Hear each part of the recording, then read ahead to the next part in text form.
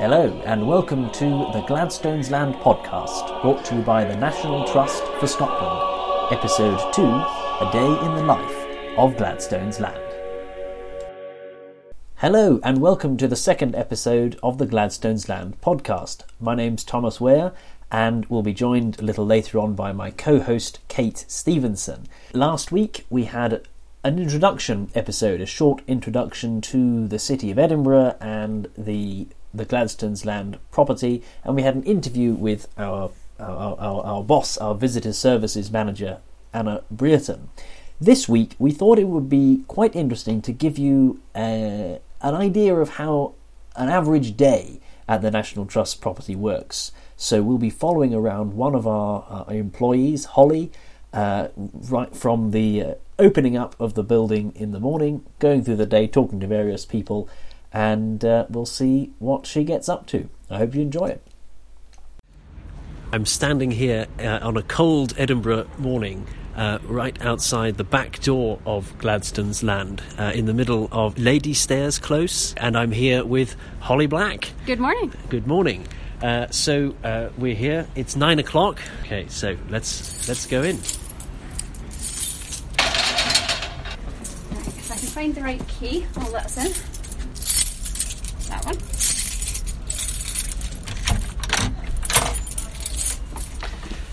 Oh, here we are. So, and we're now standing in the staff room. Yep, just the basement. We've got the staff room and the stock room and the cellar down here. And this is the part of the building that used to be a tavern. Part of a tavern, yeah. Part of the Rabbie Burns Tavern next door. And when Thomas Gladstone rented the property, one of his tenants ran a tavern out of the basement as well. So from 1630 all the way through to when the trust took it over, we think it was a bar. Certainly. So what else have this is the staff room. We've got stock and that sort of thing down here as well? Yeah, lots of shop stuff down here. Let's go up into the main body of the building. All right. And we're now emerging from, so here we are, we've just emerged from the staff room up into the main body of the shop. We're selling all sorts of things. Can you give us an idea of all the various different items we've got on sale? Oh, lots of local suppliers and British suppliers. Lots of trust-exclusive things as well. We've got trust-exclusive tartans. It's all very exciting. And there's a lot to do with Outlander. Can you? Lots of Outlander, yes. There are a couple of Outlander filming locations on the Mile. So you find lots of people come to Edinburgh for Outlander. But yeah, Outlander was very good for the tourist industry, I think. Right, what's next? We need to finish unlocking all the doors and put some lights on.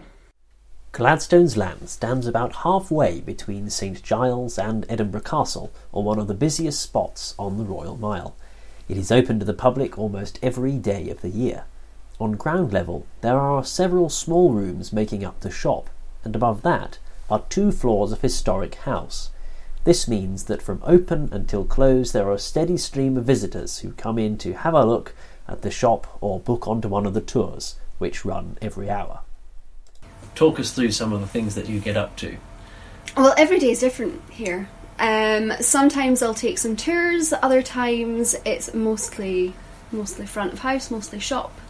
I rearranged the stockroom the other day and just whatever needs to be done. We've got some sanding going on upstairs today to refinish one of the floors. You'll need to dust the collections sometimes.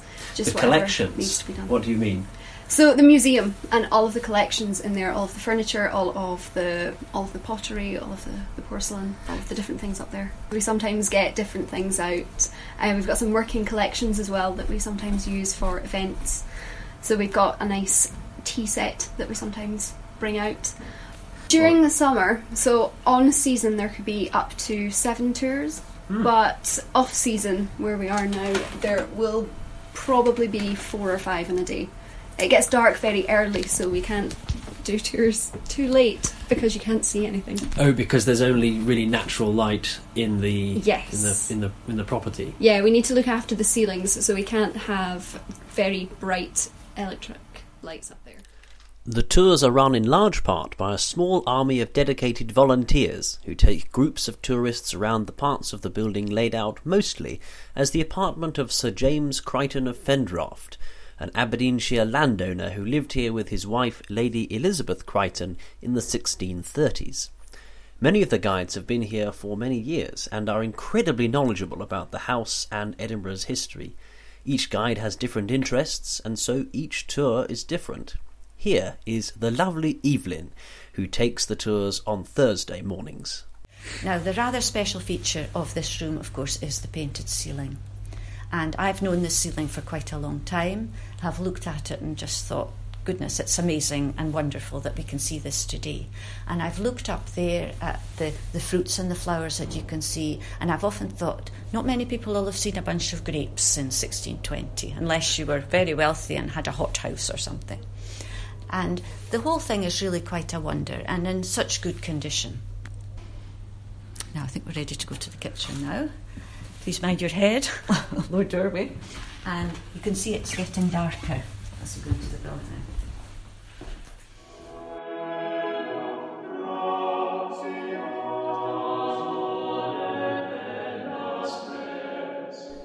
As well as tour guiding, the volunteers also help to run the shop and provide a friendly welcome for visitors to Gladstone's Land. That there is Orlando. He is my favorite owl because he doesn't sell. No, my favorite, of course, though, the Highland cows. I think it's well known that I like the Highland cows here. So we're standing here in the shop, the front of the downstairs of Gladstone's Land. What can you tell me about it?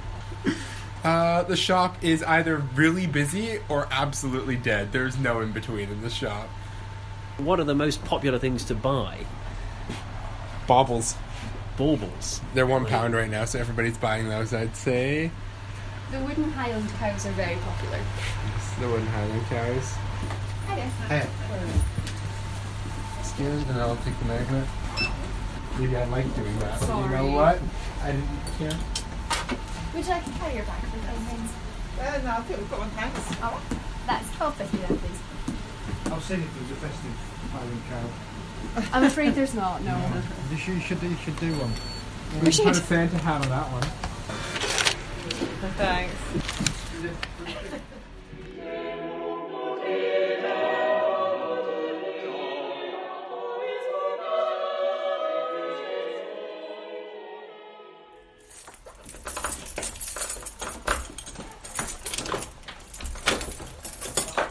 I was about to say, don't record me locking that door. It's embarrassing how difficult it is. Okay. Got it.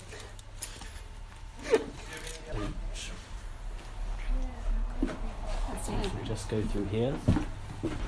And you have a particular name for this room, is that right? Yes, this is the grocer's. This, we think, in the 1620s, was rented by a man called John Riddick, who ran it as a grocer's shop. So we have, again, followed on from that, we've got all the food in here. Take us through the food. What have we got? Well, we've got lots of Christmas chocolates. We've got some whiskey coffee. We've got some other chocolates, again, made in Scotland. These ones are made in Aberdeen. We've got another range that are made in Edinburgh. We've got some handmade Scottish shortbread from the shores of Loch Lomond. The Bonnie Possibly Banks. the best in the world, but you'll have to try it for yourself. Lots of mugs, cookbooks as well. We think the front two rooms were used as lock-in booths, so locked shops, and they would have run businesses out of here. So we've got the stable doors. The top half opens independently of the bottom half, and the shopkeeper would just stand there. You would tell him what you wanted, and he would go in and get it for you. So we've got some jars of herbs and spices in here as well to give you an idea of what would have been sold here. We've got a big jar of pepper there.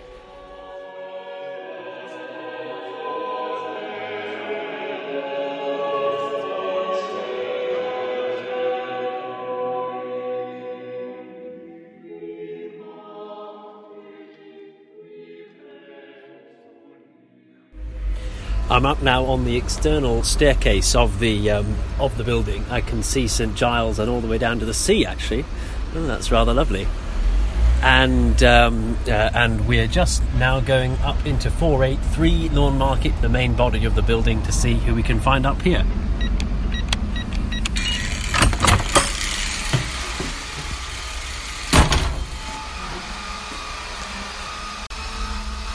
Now, I think that noise you can hear is Kate, my co-presenter, who is sanding some furniture in one of the upper rooms. Let's go and find out about that.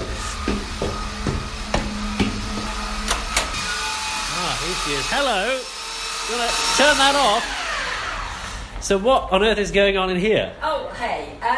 So we are sanding down the floor.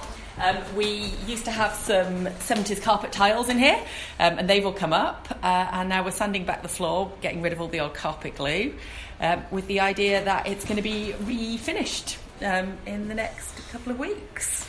Because this is the part of the building that's normally used as a sort of introduction to the tour, isn't it? Yeah, absolutely. So this is the second floor we're on at the moment, and this is usually where we start the tours off. We give a bit of an introduction to the house and Edinburgh in the 17th century.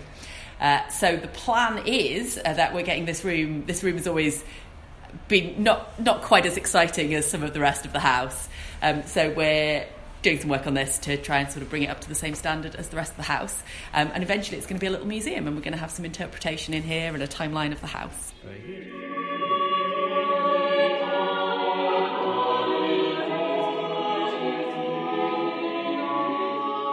Okay, so we're now sitting here in the gorgeous staff area on our sofas, enjoying a cup of tea, and we've got a plate full of biscuits here as well. And we're sitting with Holly. So, talking about first, I think just a bit of background about sort of working for the trust and how long you've worked here, and what your favourite parts of the job are. I've worked here for 2.5 years, and before that I volunteered at another National Trust property for another 2 years. Where was that? That was down at the Georgian House. Oh, right. Okay. So just over the other side of Edinburgh. It's our sort of counterpart with the National Trust. We are luxury tenement living in the 17th century, and then the Georgian House is the sort of the other side of that. It's the new town luxury living. And are you from Edinburgh? I'm not. I'm from Pennycook originally, so just outside Edinburgh. So I know that Thomas has been following you around a little bit today, but yes. what sort of things does the job involve? And what are your favourite bits? It involves everything. I was doing arts and crafts yesterday. I've been doing some banking today, and I've got a tour in a little while as well. So lots of different things, all enjoyable in their own way. Sometimes a little bit stressful. What originally got you interested in the National Trust?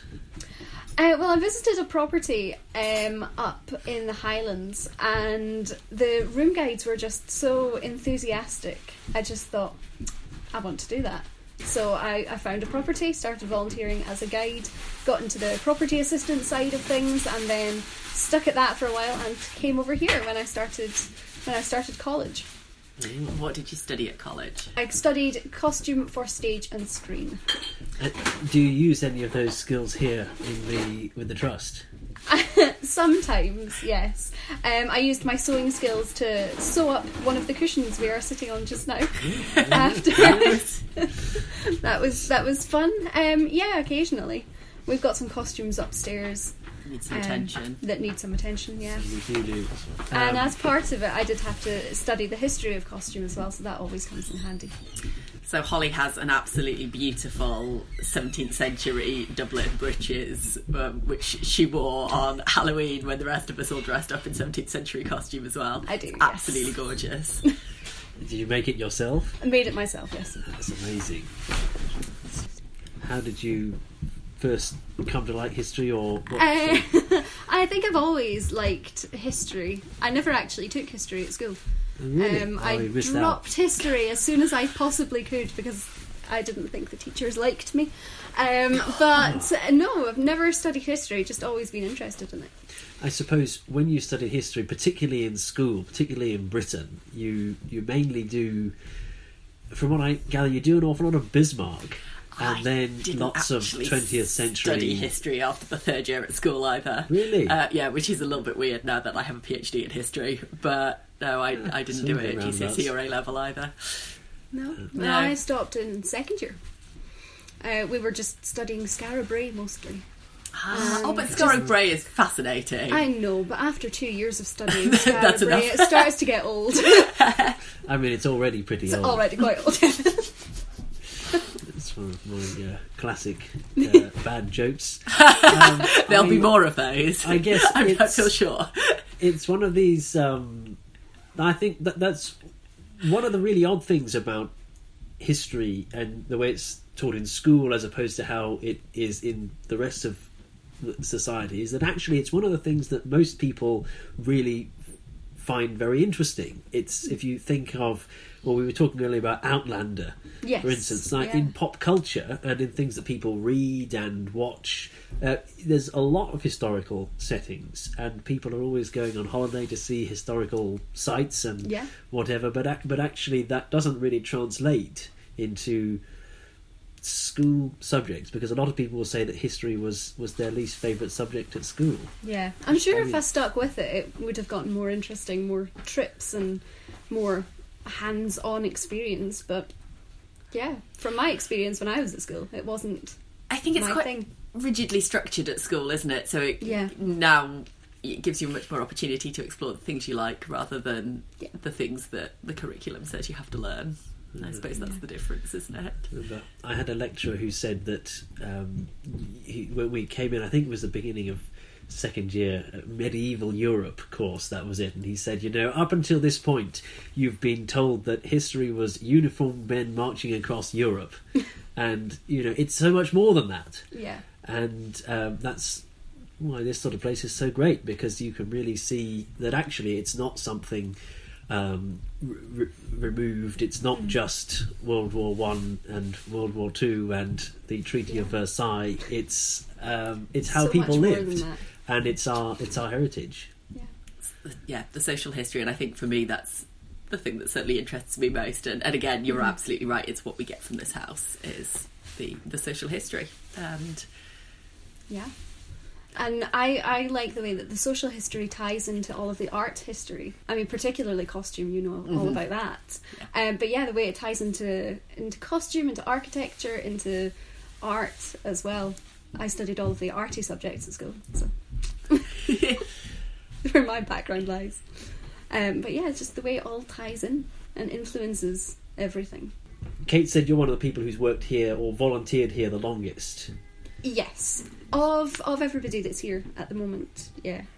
Anna has been here most of the time that I've been here, but she volunteered before that as well. But I started working part-time, so I was only here a couple of days a week for 2 years. And then when I left college, I started being here full-time. So I think that might have something to do with it.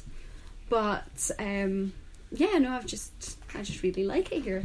What do you like about the National Trust, or the National Trust for Scotland, I should say? Well, I like what they're doing.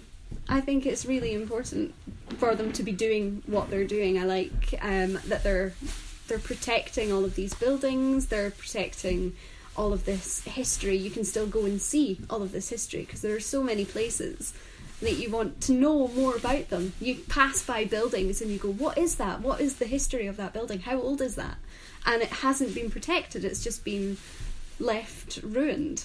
So it's nice to actually have these buildings that have been kept and have been restored or conserved, so you can actually see what their history is and find out about them. Because I always find myself looking at buildings thinking, I wonder how old that is. I want to know more about that, but how did I find that out? And sometimes there just aren't people who know about it.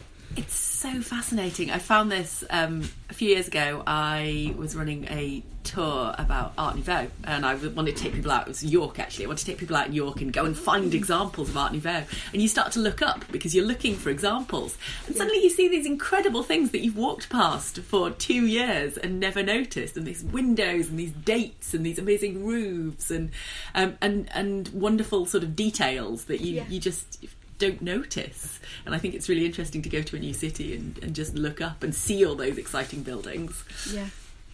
I think I heard a baby crying upstairs. We So did, we better yes. let Holly get back to her her very important post.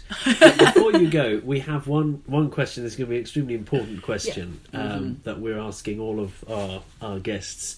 If you could meet or spend a day with any historical figure, who would it be?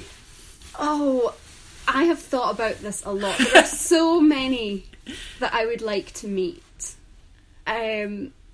For different reasons as well. Like I'd love to meet Jack the Ripper just to find out who he is. But there are just but only in very safe circumstances. Yes.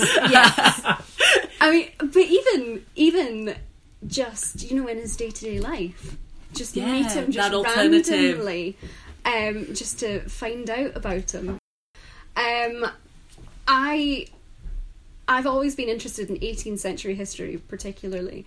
And I was reading the other day about Mary Read and Anne Bonny. And I would love to meet Mary Read. She actually, at least I think it was her and not Anne Bonny.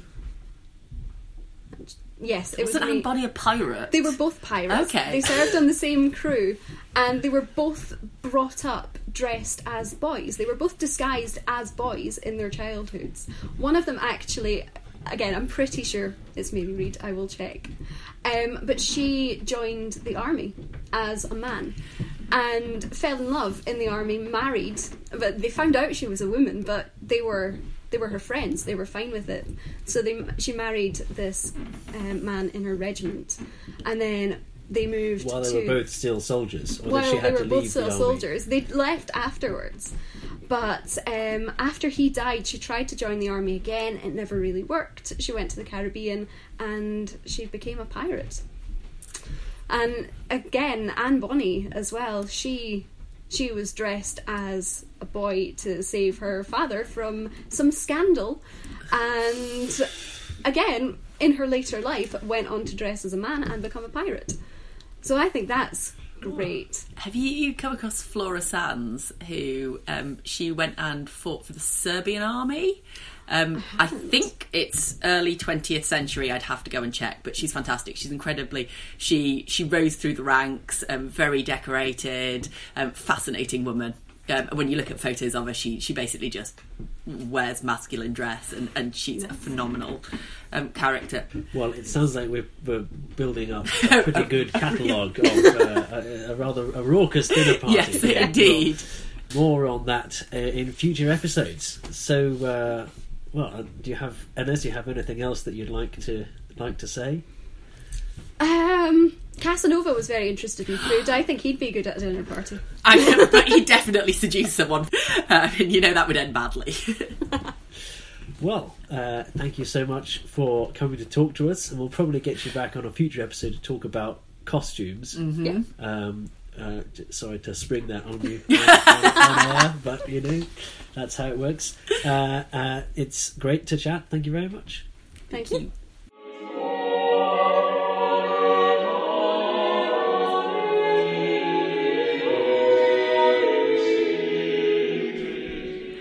So that was our interview with Holly. That brings us pretty much to the end of today's episode. That's it. We're just going to have a little chat about some frequently asked questions we get. And in the future, we're hoping to develop this bit to get you to email in if you have any questions. And yes, that's right. We're going to have an email address, and we'd like for listeners to email in with your questions and your questions, comments, concerns. Questions for us, Yep. Anything of that nature, anything you'd like to hear on the podcast. So in future we will be reading out those and discussing them at great length. But today, as we haven't got any emails, we're just going to be doing something else instead.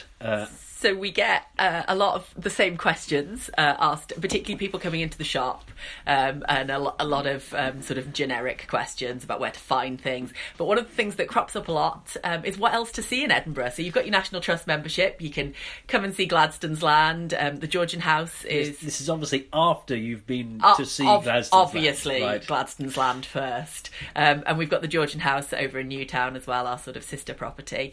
And Then we've got other great National Trust properties around Edinburgh, like New Hales. But beyond the National Trust, there is a wealth of things to do in Edinburgh. What's your favourite? My favourite, I always describe this as a bit of a hidden gem. Mm-hmm. I like to go to the roof garden on top of the National Museum. This is the National Museum of Scotland on Chambers Street. Which has it's a sort of new extension to it. It's always been there as long as I've lived in Edinburgh. It's new compared to the other bit, which is old. And on the top they have this roof garden from which you have the best panoramic view of the whole city. So you look down on Greyfriars Kirk, Bedlam Theatre, the McEwen Hall, and then you can see the castle and all the Royal Mile, and beyond that the sea. And I say it's a hidden gem because it's actually quite hard to find.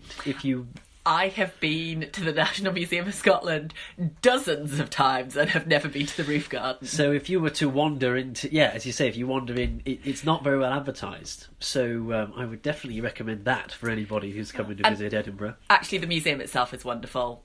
It's got some it's free. It's got some great exhibitions. There's a lovely bit up on the top floor about furniture and design in Scotland. And actually, the old part of the building itself is absolutely stunning. The old bit is effectively the science bit, isn't it? It sort of has what would be the Natural History Museum and the Science Museum. It's also got all rolled into one fashion gallery and design. So there's all sorts of bits going on in there. And then the new bit is the history bit, and it's actually, I've always said, it's one of the best museum displays of the history of a kingdom or city that I've ever seen. Actually, you have sort of Roman and ancient Edinburgh on the ground floor, and each floor above that is a different period. And so you've got some excellent medieval stuff, and then above that, your Renaissance and early modern bits and pieces. They've got a Darien scheme object. Do they? Which is very interesting, because obviously at Gladstone's land we also have one of those. A Darien scheme object. In the National Museum, they've got the chest in which Scotland's money was put. Oh goodness! All the money that they lost. All the money that was lost in this great colonial expedition. That's in the land. And there's the Jacobites above that, which are really good. I saw some brilliant, what's the word I'm looking for? Not reenactment about the Jacobites at the National Museum as well. They have a lot of events, and there were some wonderful reenactors there last time I was there. I think we definitely need to talk about the Jacobites at a later date. Because yes, we do need to come back to them. I mean, apart from anything else, they are one of the great, I would say, national myths in Scotland. It's something that everybody is. Jacobitism seems to influence everything around it in that time, and it shapes so many different people's impressions of identity today. But it's also a very confusing part of Scottish history, and I have to confess that there's a lot going on in sort of Scottish politics and religion and in a wider sense. So it's also quite nice to have an idea of timelines and how it all fits into the wider history. We will revisit that. So we've done the National Museum. Pretty thoroughly. I'm going to have a little bit of Swiss roll while Kate tells you about her favourite site. So I'm still working my way around places at the moment. So I've only lived in Edinburgh. Quite old. Is it? Oh, is it disappointing? Oh, I'm sorry. Right. You don't have to eat it. No, I do. I've started eating it on air now. You're determined. So I've actually only been in Edinburgh a couple of months, so I'm still working my way around the tourist attractions. I'm trying to think what my favourite is so far. So I went up to the castle last week. That's probably a must-do. The prisons were fascinating. So they had a huge number of French prisoners for a while, and then they've got more modern prisons, 19th century prisons as well. So I got really into the prisons. And the War Memorial is absolutely stunning as well. It's a huge huge artefact, really, a huge building. This is the War Memorial that's inside the castle. Because the castle is, among many other things, a functioning British Army barracks, and they have it's Scotland's national First World War Memorial. And there's a huge number of buildings up there, so I don't think I saw everything while I was up there, but there's a number of military museums and things like that, and the Scottish Crown Jewels as well, which have a wonderful story attached to them in that Walter Scott rediscovered them in a cellar. So that's an interesting place to go, and obviously a big tourist attraction. Trying to think of sort of some of the smaller museums. Oh, I went to the Edinburgh Museum, and that is actually a really lovely little museum. I don't think I've ever been. Is that opposite the Canongate? It's down on the Canongate, and it's opposite the People's Museum, which I haven't been to yet because apparently there's a lot of mannequins, and I really don't like mannequins. So I'm building up to that one. But the Edinburgh Museum was lovely. It's got a painted ceiling in it, not too dissimilar in date from ours, which was moved from another house to save it. It's a real sort of hodgepodge of things to do with Edinburgh. They've got some wooden water pipes, which were early pipes that were put in. They've got a whole exhibition on the suffragettes, the Scottish suffragettes. So it's very eclectic, but it gives you a real sense of more of the social history of Scotland and what's going on there. So I really enjoyed that as a visit. I think it's going to sound a sort of, I don't know, a naff thing to say, but actually I always think that the best thing to do in any city, and particularly in Edinburgh, is to walk about. Yes, of course. That the best thing about Edinburgh is that it's the way that the city is laid out is that its historical periods are zoned, aren't they? So the centre of Edinburgh, the Royal Mile and the Old Town is all generally of a particular age, and then you cross the valley to the New Town, and then that's all a particular age as well. And you can just walk around, you can really see the different periods of Edinburgh's development. And it's really nice to compare sort of the winding closes of the old town, and it's very built up. Everything's is very close to each other. It's a really small space. Then you go over to the sort of the grandeur of the new town, and you can see sort of the streets are much wider, the architecture is much bigger, and there's all the classical influences. So it's a really nice comparison. I have thought of one other place that we should probably flag up. What's that? So we are at Gladstone's Land. We're sort of a luxury tenement building. We've mentioned this before, but in direct contrast to what we do, there is Mary King's Close, just a little bit further down the mile. They also run on tours. And it's an exploration of streets that have basically been covered over the top of. And whilst we talk about sort of the wealthy tenants, they talk about the much poorer tenants that lived in those houses. It's also incredibly, it's a bit more theatrical, but it's incredibly atmospheric down there. Because there's a real sense of sort of forgotten spaces, and there's some great ghost stories attached to it as well. I've never done Mary King's Close, but I used to work for Mercat Tours, which do a similar sort of thing. I think Mary King's Close are in costume, aren't they? They are, yeah. It's costumed guides. Mercat Tours is not costumed, but a similar, as you say, ghost stories and some of the more grimy, grisly history, which is all great. And so they're definitely worth doing, either of those things. Yeah, very enjoyable. Right, and so that's all we've got time for today. So that's goodbye from us, and do tune in next time for more insights into the National Trust and into Gladstone's Land. Right. Thanks a lot for listening.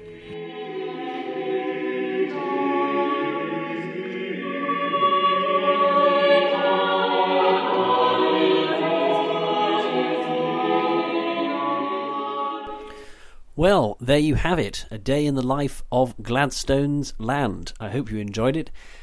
We've got a couple of things to clear up from last week's episode.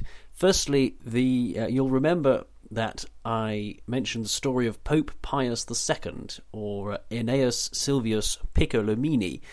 The first thing I want to clear up is the title and some other details of his erotic novel. You'll recall that Pope Pius II is supposed to be the only pope to have written an erotic novel. This novel was The Tale of Two Lovers, or in the original Latin, Historia de Duobus Amantibus, written in 1444, and was one of the best-selling books of the 15th century.